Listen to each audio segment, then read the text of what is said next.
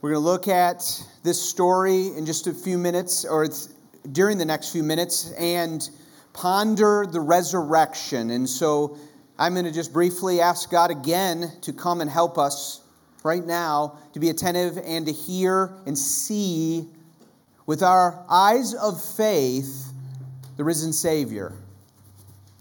See what you want us to see. Father, I pray that you would help those that are here that may be skeptics of the resurrection, either to change and have eyes of faith, or, God, would you open doors, and so just do a work here in their hearts.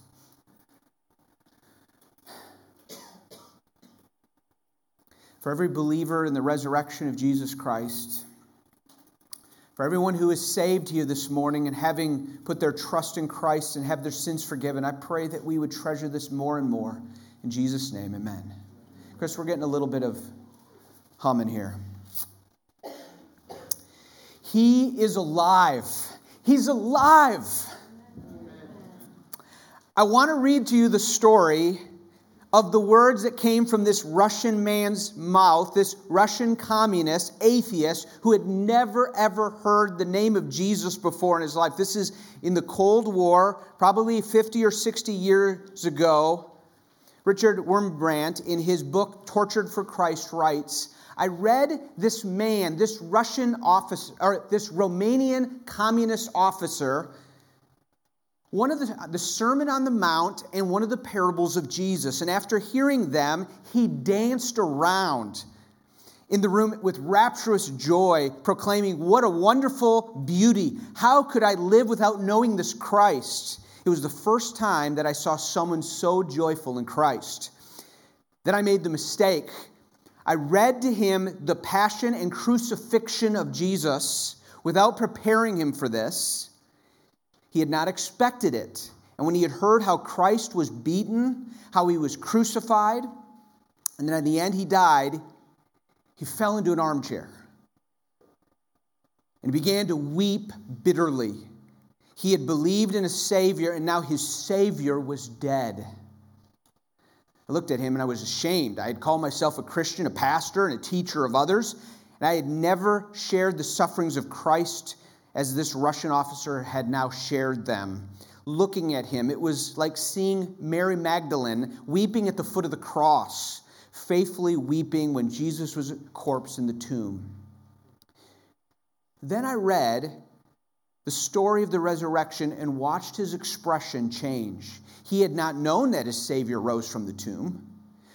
When heard this wonderful news, he beat his knees and swore, using very dirty but very holy profanity, he says. This was his crude manner of speech. Again, he rejoiced, shouting for joy. He's alive. He's alive. And he danced around the room once more, overwhelmed with happiness. What is the resurrection? That's what Easter is. The resurrection is the raising from the dead, Jesus of Nazareth, on Sunday morning, the first day of the week, as every gospel records, very possibly April 5th, AD 33, 1,986 years ago, Jesus died a gory death at the hands of Romans, instigated by his own people, the Jewish leaders. All of this to fulfill the Old Testament prophecies and scriptures and to atone for the sins of all who would put their trust in him. He told his disciples in Mark 3 different times, I'm going to go, I'm going to die, I'm going to be arrested, I'm going to die, and I'm going to rise again on the third day. But I want you to hear this. Jesus' resurrection was not simply a coming back from the dead like Lazarus. Now that's big enough. But it wasn't just Lazarus in John chapter 11 when he raised Lazarus from the dead and Lazarus would later die. No, his resurrection from the dead was like a first fruits. There's a first fruits, but then there's a full harvest coming. A life in which his body was perfect. It was no longer subject to weakness or aging or death, but would live on eternally. Indeed, Jesus' resurrection body on that Easter morning, he had put on immortality, imperishability. He would not decay, glory and power and spirituality. Christ's resurrection ensured many things. And among us, it ensured that everyone who had put their trust in Christ, the reason why they did that is because Jesus Christ in resurrection, like Jay read in 1 Peter, would bring a new birth to people in this world. Regeneration, we call it. The resurrection was the source of that. If anyone is spiritually alive and believe where before they didn't believe, or they hated God, or they even just didn't love God like they ought to, and now they do, it's because of the resurrection power of Jesus Christ working in lives. And we call ourselves saved if we've put our trust in Christ. It's because we were justified by his death. But it says in Romans 4, and he was raised for our justification.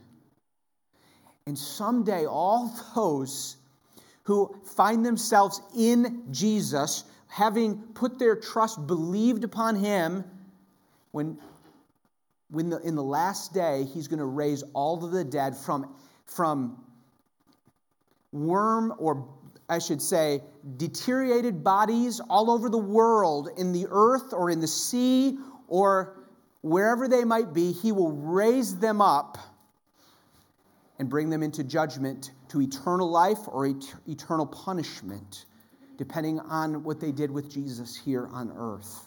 Okay, the resurrection changed everything. The sun rose that Easter morning. And whether you admit that it rose, and it changed everything. The light has come upon the world in a way that it never had before. If Jesus died and then rose from the dead, then you may like some of Jesus' teaching, but you might say, but I don't like his other parts of his teaching, that harsh stuff. Well, if Jesus rose from the dead, you have to accept all that he said. If he didn't raise from the dead, don't accept any of it. But if he did, it changes everything. That's how the first hearers heard it. So unbelievable, but if it's real, I hope it's real. And if it's real, it changes my life. Russ read John 20. From John 20, I want to just point out to you 5 things about the resurrection real quickly that I think are so important. I have a neighbor who's just growing and to know this Jesus, and he loves to use this word. Sometimes I'll ask him, how you're doing today? And he'll say, epical. I'm doing epical. He just means I'm doing grand. I'm doing really good today. The word epical actually has to do with the idea of on a grand or huge scale, momentous. So here are 5 epical things about the resurrection. The resurrection is real. And the resurrection is personal, and the resurrection is merciful, and the resurrection is warning. And it is a call to believe.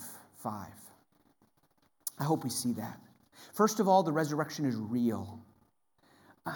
Skeptics don't believe that Jesus literally rose from the dead, primarily because they embrace a philosophical argument or presupposition that miracles just don't happen.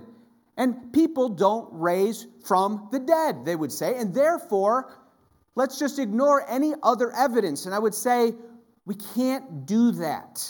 Just because you haven't seen a resurrection, even though you haven't seen clearly a miracle. And some of you might say, I have seen a miracle. There are at least faith in God and through Jesus Christ and Christianity isn't just following evidence to where it goes, rational belief, and yes, you have it. But let me say, it includes some of that. Our Christian faith is anchored on real facts and evidence. And so is the resurrection. And all the evidence of the resurrection in its realness, I want to give you three, and they're kind of tied into this text. Here's three evidences. First of all, there was an empty tomb. This passage we find early in the morning on the first day. I'll summarize it, but we find that Mary is coming to the tomb, and she wants to see the grave, and she comes, Mary Magdalene, and she sees that it's empty. She's surprised by this, and she runs, and he tells the other disciples, and we find two disciples, Peter, and then this unnamed disciple that almost everybody agrees is John, the guy that wrote this book, and he's saying, hey, by the way, I'm there. That's how I'm writing this firsthand information. John and Peter show up. They look in there. There's empty tomb. Now, here's the thing is historians recognize, even non-Christian historians recognize there was an empty tomb. There was a problem. Here's the thing is, if there wasn't an empty tomb on that day, and it was just a fabricated story, there was enough skeptics of Christianity, or there were enough opponents of those disciples, they would have produced the corpse. See, nope, they're lying. Here's the corpse. This was Jesus of Nazareth. Nobody did that. In the early church, there is no history of memorializing the tomb or worshiping at the tomb like any other religious experience would have done. And the reason was it was an empty tomb. There was no body to go because something happened that changed everything. And in this story, we find Peter and John coming to this tomb, looking in there, and Mary just runs out, but Peter goes in and he sees grave clothes. And he sees the head wrapping laying there. And it says here that John ponders and looks, and we find the other disciple, verse 8, who had reached the tomb first, went in and he saw. That word has to do with the idea of he theorized. He looked and he was thinking,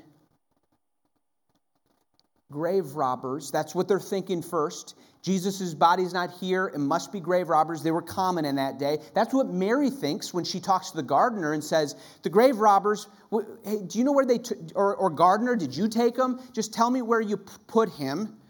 And as John looks at those grave clothes, he thinks, there's no way this is the mark of a grave robber.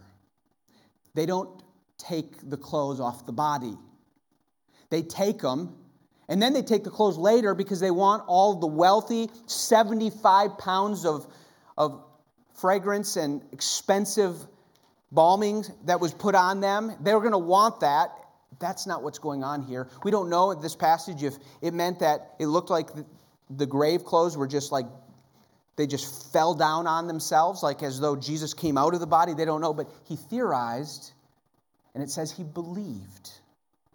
There's an empty tomb in this passage. The problem with history of Christianity, the first thing about the resurrection is there is an empty tomb. You see, if there wasn't if there was an empty tomb and they needed to figure out what was going on, but that's not enough that there was an empty tomb. It's a pretty big deal. I mean, we have a member in our church. He's working today at a funeral home because it's his holiday to work there, Nick, and he is an embalmer. He's been doing this for about 15 years, and I asked him, I said, about how many bodies have you done over those 15 years? And he said, about 5,000. And I said, has any of them ever been lost? And he said, just one. When I came to the hospital to get it, there was an argument among family of what funeral home it was going to go, and that was the only lost of a body, at least from my perspective, but nothing like this. It's lost. There's something wrong. There's an empty tomb. I mean, yesterday, and I'm still dealing with this, our whole family, we got this Amazon Fire TV thing, and we got a remote. That remote's missing. I mean, I would invite you to come over and look for it, because I don't think you will find it. It is gone, and I don't think our dog took it either. But here's the thing. I don't think it walked away. I didn't think it rose from its dead dead nature and walked away, something happened to it. I'm thinking in my mind, there's nowhere in my imagination right now that a miracle happened with that remote. That's just not where I'm going right now.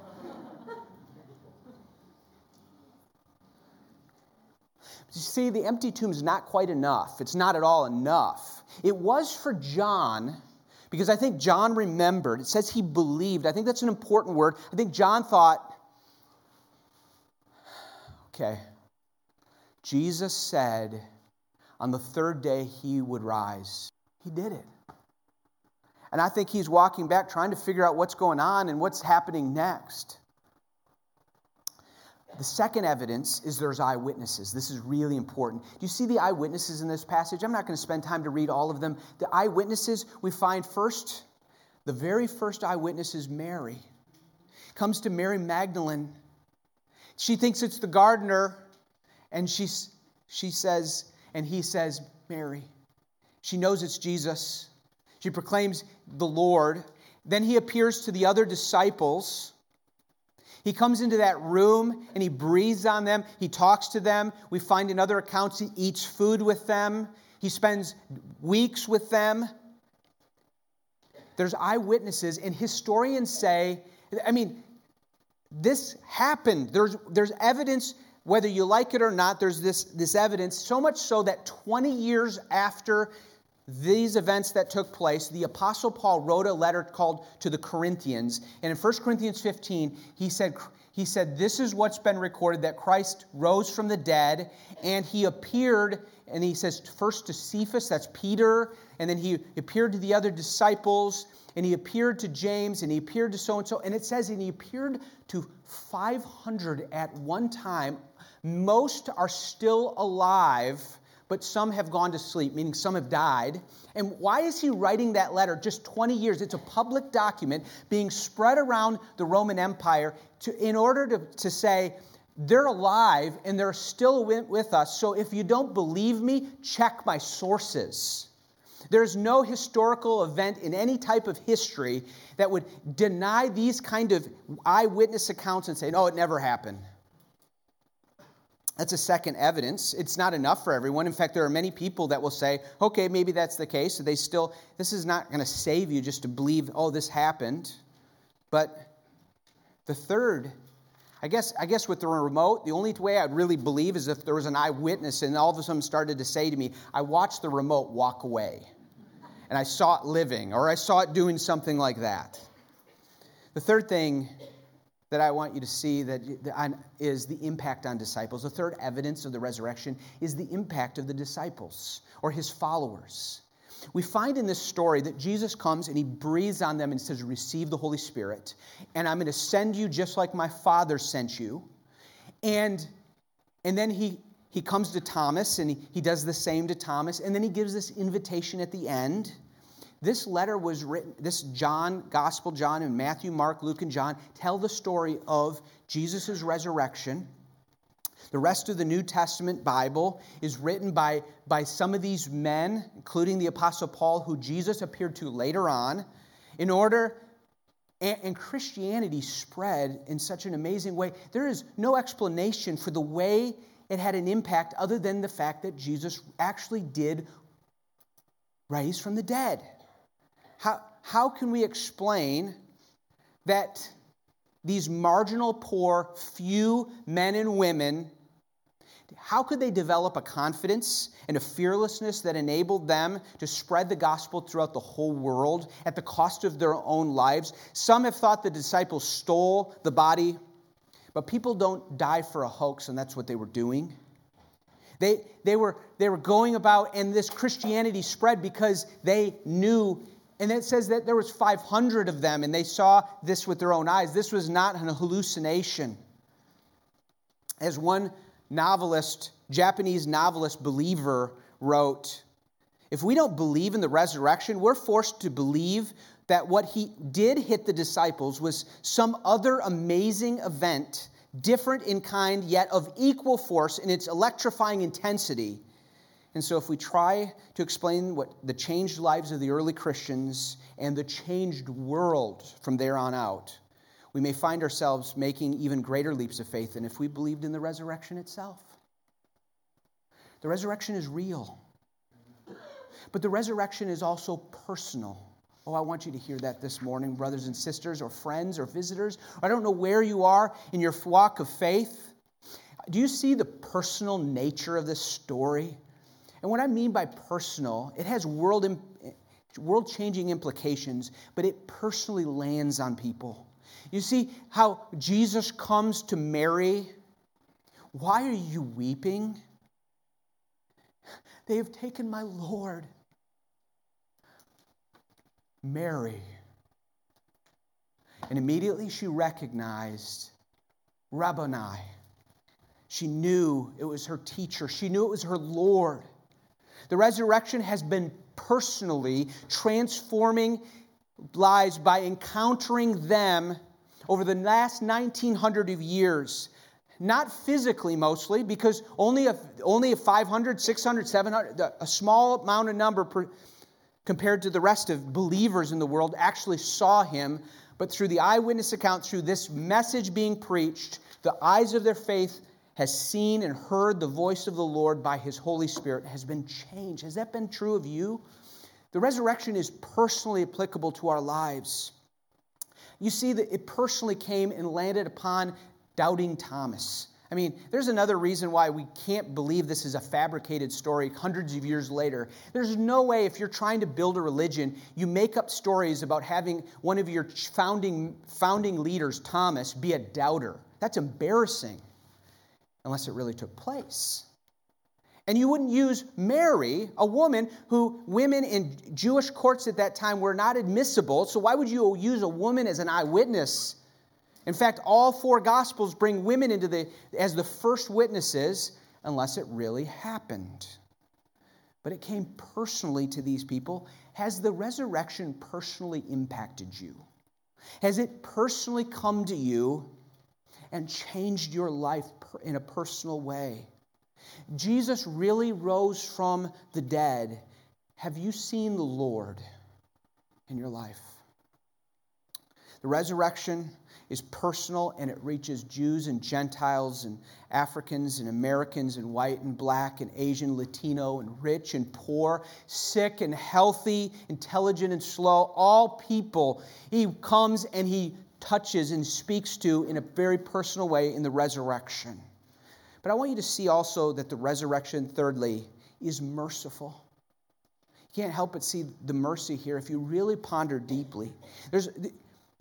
You have to pull out and see a fuller way in which the mercy of God is seen in all of the resurrection, where you see Jesus dying on the cross for sins, Father forgiving, He's bringing grace and mercy. But I want you to see the mercy of God. Mercy is giving to us or to someone what we don't deserve, and especially what wouldn't be expected.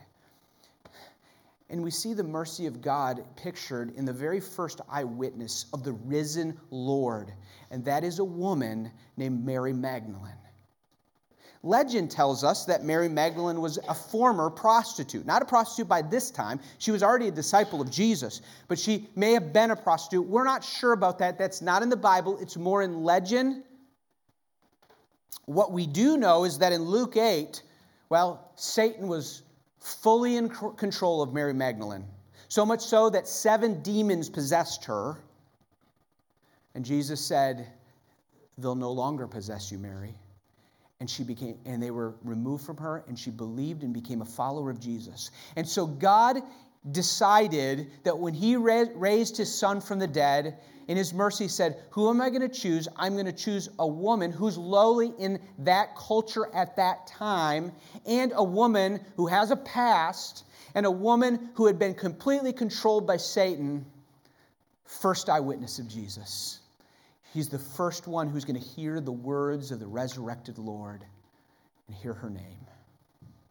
Oh God, I want to cry out to you and say to you, whether you are a believer or you are seeking, or you're not seeking at all, the resurrection means that Jesus comes with mercy and grace. He only saves people that know they're bad enough to need a Savior, which is true of all of us. The problem is we don't get that yet. We don't truly think it's as bad as it really is. But Jesus comes and he breaks through, opens our eyes, and mercifully meets us where we are. If we humbly accept the fact that we are so bad, we needed God to come and die for our sins and be raised from the dead and then be united to him for the only way for God to accept us. As hard as it is sometimes for us to understand, we need that grace and mercy. And the resurrection means mercy is there. And we see it here. We see the mercy in God stooping to, he's God, raised from the dead. He's the Son of God. Why would he take this doubting disciple Thomas and stoop to his foolish, I got to touch his side or touch his hands or I'll never believe? And he comes to him and he mercifully reaches and he says, Thomas, here, see my wounds. Thomas weeps, my Lord and my God. God is so merciful to you and me. It could be that he has you here right now today in order for you to actually, he's stooping to you, he's reaching out to you and he's saying, believe, and if you believe it's going to change everything, so watch out. But it's what you were made for, it's what you need. It's the only answer. He is the resurrected Lord. Accept his mercy and bow the knee. Not only is it real, not only is it personal and merciful, but it's also warning. The resurrection is a warning. The cross defeated death, sin, and Satan. The army of Satan was disarmed and humiliated on the cross, as we saw or heard from Pastor Jay last week in Colossians chapter 2. The resurrection is proof that there is a reigning king. The resurrection is proof that there is a loud proclamation that Jesus is the man. He is the Son of God. He is the Christ, the Messiah. The Messiah King is here. Of all the prophecies of the Old Testament, he's coming, but he's going to come and he's going to judge. And I want you to hear this. The resurrection, this is not as clear in chapter 20, but you get it in the rest of the book that John proclaimed. What Peter proclaimed is that because Jesus rose from the dead, Jesus is king, and someday he's going to return. He might return today. He might return next week. You may not have, this might be your last warning. This might be your last hearing of a message where you accept him as king and bow the knee to him or not. It says in Acts 17 that the times of ignorance in the Old Testament got overlooked in some ways, but he didn't overlook sin, and sin still mattered. But he now commands every person to repent of their sins. Why? Because he fixed a day in which he will judge the world with righteousness. How? How will God do that? By a man whom he has appointed. And of this he has given assurance to all by raising him from the dead. He's raised from the dead, Savior to all who embrace him. But someday he will judge. And he will judge fiercely. He will judge fairly. And everyone who has not bowed the knee in humble faith and repentance will be cast into eternal death and darkness with no hope of forgiveness. And all who put their trust in Christ will mercifully, not by their works and not by their merit, but only by God's mercy, will forever enjoy the inheritance of joy and communion with him and pleasures forevermore. So be warned in the resurrection. Repent and turn to Christ. He is king. Follow him. So the last thing I say to you, which is the end of this book, really, at the conclusion of all of John, even though we have one more chapter, he decides to give us the conclusion of it. And he gives us really that the resurrection is a call to believe. Look at verse 30. Now, Jesus did many other signs in the presence of his disciples, which were not written in this book. Read the book. But then I want you to read the book, he says. These are written. All these signs were written, including this sign, the resurrection, that you may believe. You would see the evidence. You'd see the eyewitnesses. Chapter 19, John says, I saw the spear go in. I saw it go out and water came out. I saw these things. I saw the water turn to wine. He was real. I saw him change and do transforming things in the lives of people. I saw him raised from the dead so that you would believe that Jesus is the Christ, the Son of God, and believing you may have life in his name. He gives life to all who believe. And so this really should ask us, who is Christ? What has he done? And what will you do with that? This passage says he is the Christ. It's not his last name. He's king. He's the promised Messiah, the anointed one. Oh, would you believe that he's the true king and it changes your life if you accept that kingship? It needs to. You bow the knee to the King Jesus. That's the proclamation of the good news. He's now king. He rose from the dead. He ascended into heaven. He's going to come to judge. And he's right now ruling through his Spirit in this world. Even though it takes faith sometimes to see that. Oh, bow the knee to King Jesus. Jesus died on the cross in order to save all those who are broken and humble enough to accept that they can't save themselves and that they believe that he saves them and they accept that free gift. He says, if you have belief, you believe in him, you'll have life in his name. This is not a belief like the devils have belief. The Satan believes that Jesus died on the cross and rose from the dead. He knows that it happened. But that's not saving belief. The saving belief that we find all through this book of John is the type of belief that has a heartfelt trust, in so much so that it changes everything. It changes. They got a message, and you believe that you ran towards that message. He rose from the dead, and so it means a new way of living and trusting and hoping. So I'm going to invite the worship team to come up. We're going to conclude here, but I want to say to you, I want to end with John 20, 15 through 16. Jesus said to the woman, that's Mary Magdalene, why are you weeping? Why are you weeping? If you're here, what are you weeping about in your life? She was weeping because they had taken her Savior, her Lord, the one she believed in, and they just took him away. Why are you weeping? All of us are broken and needy because of our sin. And what Mary needed is to hear the voice of Jesus say, Mary. And immediately she believed.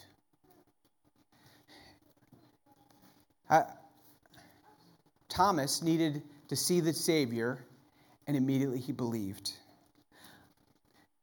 Jesus had written earlier on, my sheep hear my voice, and I know them, and they know me. Oh, do you hear the voice of Jesus? Will you believe? If you believe, keep following him and rejoice.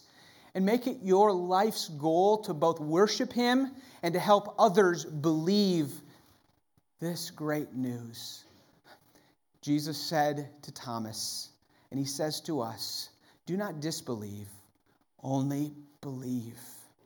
Let's pray. Father, as we conclude with singing, I pray that if there is anyone here in this room that has not believed in the Lord Jesus Christ, they would be saved.